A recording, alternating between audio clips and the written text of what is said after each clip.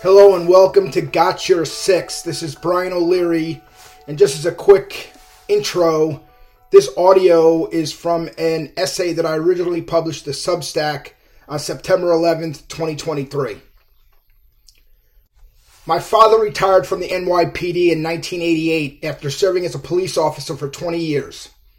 Much of that time was spent in the 7-1 precinct in Crown Heights, Brooklyn, which at the time was one of the most dangerous neighborhoods in the country.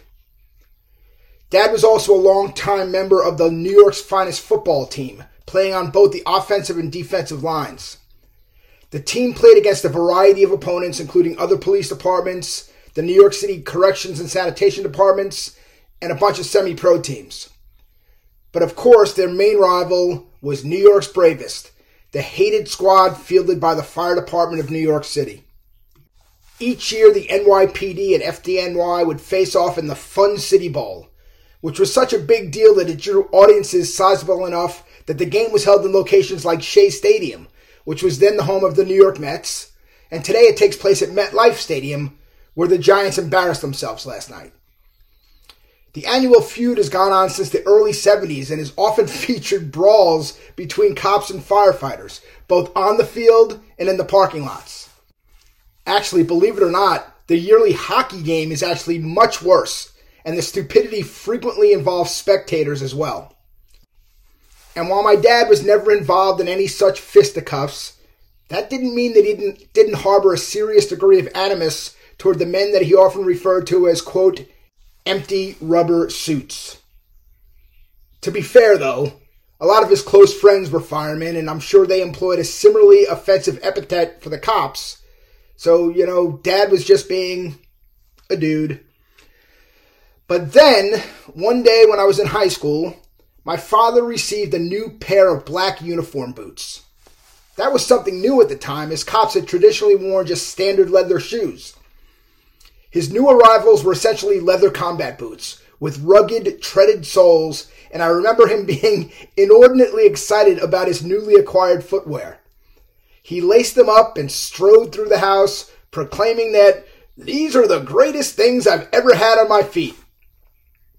Well, about 2 weeks later, he and his partner were riding their patrol car during a 4 to 12 shift when they happened upon a fire in a brownstone building near Empire Boulevard. They were the first ones on the scene, so even after calling the fire into dispatch, they couldn't simply wait for the fire trucks to arrive. Instead, they went in. I remember him later vividly describing the whole thing to me and me thinking, wow, I never thought about that. What I'd never thought about was the fact that as the two underdressed cops traveled through the hallways of the building, paint was melting off the ceiling and landing on the shoulders and backs of their uniform blouses, searing through the fabric and inflicting third-degree burns on the both of them. Additionally, they both inhaled a hell of a lot of smoke. Fortunately, they were able to brave the conditions long enough to rescue several residents from the building, and as they escorted them out the front door, the FDNY had already begun to arrive. It was about that time that my dad realized that the soles of his sweet new combat boots had melted through to his socks. He and his partner both spent a night or two in Kings County Hospital for smoke inhalation and to treat what I remember being some really serious burns. After being discharged, my dad was placed on convalescent leave, so he was home for about the next 2 weeks. For at least the first few days, he was still in a mild state of shock, and during that period, if you asked him something as simple as, "Hey Dad, how are you feeling?" about the most you can get out of him was, "They can keep that fucking job." And he said it more than a couple of times that week. Last night I had been watching the Eagles-Patriots game on CBS, and since I had some time before the Giants came on, I just stayed on the same channel to watch 60 Minutes. Not knowing that the entire show was going to be devoted to the heroic actions performed by New York's bravest on September 11, 2001. If you haven't watched it already, make sure you do. The truth of the matter is that while I certainly haven't forgotten that day, it has, as a matter of course, become a more distant memory each year. I'm a bit ashamed to admit that. Maybe it's due to the fact that, thankfully, I didn't lose anyone particularly close to me in the attacks. However, that day did significantly alter the course of my life, as my Marine Corps Reserve unit was quickly mobilized, and we spent the next 18 months on active duty, including a tour in Iraq. I would later observe the 10-year anniversary of 9/11 in the Helmand province of Afghanistan. One member of our battalion who didn't make the trip to Iraq was Corporal Sean Talon. That was unfortunately due to the fact that Sean was also a New York City firefighter, assigned to 10 House, home of Ladder 10 and Engine 10, right across the street from the South Tower of the World Trade Center. Corporal Talon was a member of Weapons Company, 2nd Battalion, 25th Marines in Garden City, and was as beloved as any Marine in the unit. He came from a very Irish, very Catholic family, and had just returned from a trip to Ireland in August. He'd served as an EMT in his Bronx neighborhood before attending the fire academy, and had earned his BA in criminology from Iona College. On the morning of 9/11, given his house's close proximity, he was among the very first to respond to the scene. Sean, who was still in his probationary period as a member of Ladder 10, was one of 2 firefighters from that unit who gave their lives that day. Engine 10 lost another 3. On July 4th of the following year, U.S. Pacific Command christened a newly established compound in East Timor as Camp Talon. And when the temporary outpost was shut down, the Marines who'd been assigned there shipped the facility's sign to Ladder 10 in New York. Today it remains displayed on the back wall of the house, which I visited recently. Marine Gunnery Sergeant Matthew Garvey served on active duty for 10 years, including a tour in Beirut and a deployment in support of Operation Desert Storm. As a Marine, he was one of just a handful to earn the designation of dual cool, meaning that he was both parachute and scuba qualified. Garvey entered the SDNY Academy in 1995 while continuing his service as a Marine reservist assigned to 6th Communications Battalion in Brooklyn. He was considered a Marine's Marine, a guy who always looked after his men. At 6th Com, he was playfully referred to as Gunny Highway, due to how much his demeanor resembled that of Clint Eastwood's character in the film Heartbreak Ridge. Gunny Garvey studied Kung Fu, played guitar, enjoyed photography, and had climbed to the summit of Mount Rainier. In September 2001, he was a member of the Elite Squad 1, one of FDNY's 8 Special Operations units based in Park Slope, Brooklyn. His nightstand in the firehouse featured books such as Don Quixote, War and Peace, The Iliad, and Moby Dick. He'd also recently been accepted into law school. On the morning of the 11th, after receiving the call to respond to the Trade Center, Matt and the rest of the squad who were on duty mounted their trucks and sped up Hamilton Avenue and through the Battery Tunnel.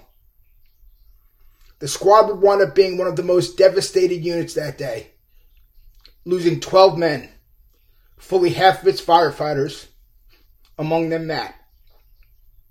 Like Sean Talon, he would be missed, not only by his fellow FDNY members, but by his fellow Marines as well.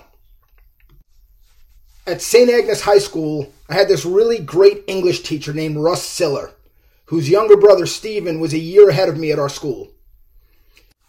They and their 5 siblings had tragically lost both parents within a year of each other, and before Stephen had turned 10.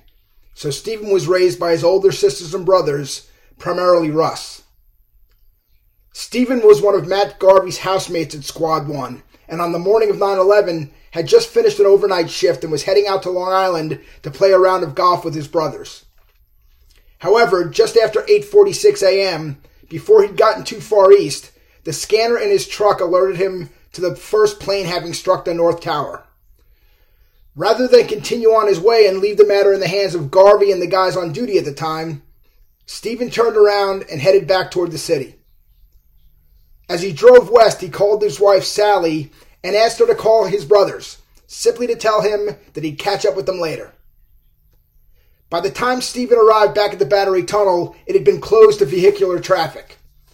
Again, instead of just throwing up his hands, which he certainly could have been excused for, he reached into the bed of his pickup truck and retrieved his bunker gear, which he quickly donned and then began his now legendary run through the longest underwater tunnel in North America. Like Sean Talon, Matt Garvey, and 341 other members of the FDNY, Stephen was last seen defying all manner of logic by voluntarily and valorously entering a building from which he would never emerge. What these men and their brothers have in common is an attribute that eludes most of us. I've never been uncomfortable with the notion of running to the sound of the guns, but what these guys and their brothers do is somehow beyond me. What they did on 9/11 was, as far as I'm concerned, a violation of human instinct. This past weekend, in addition to the 60 Minutes episode, I also saw an interview with Steven Siller's brother Frank. In it, he described the conversations the firefighters had shared with one another before entering the towers. The topics of their exchanges, he pointed out, were not their plans for the weekend or what they'd have for dinner back at the firehouse that evening. Instead, they were saying goodbye to each other, because they had every reason to believe that the conversation they were having might be their last. In fact, many of them fully expected it to be. In any case, they then just shook hands, fist bumped or hugged, and started climbing the stairs. Unfortunately, you know the rest of the story. In a 1981 ceremony where he presented the Medal of Honor to U.S. Army Master Sergeant Roy Benavidez, President Reagan mused aloud, "Where do we find such men?" I find myself asking the same question when I contemplate the notion of a fellow human being willingly entering a burning building. And yeah, that includes my dad. I'm grateful that I stumbled upon 60 Minutes last night. Maybe I needed to be reminded, not of the event, of course, but of the unfathomable degree of selfless and resolute sacrifice demonstrated by New York's bravest that day. I'm in awe of it. And I hate to admit it, but they can keep that fucking job. God bless them all for what they do. God bless the 9/11 families. And may God continue to bless the United States of America. Thanks for listening. I'll talk to you soon.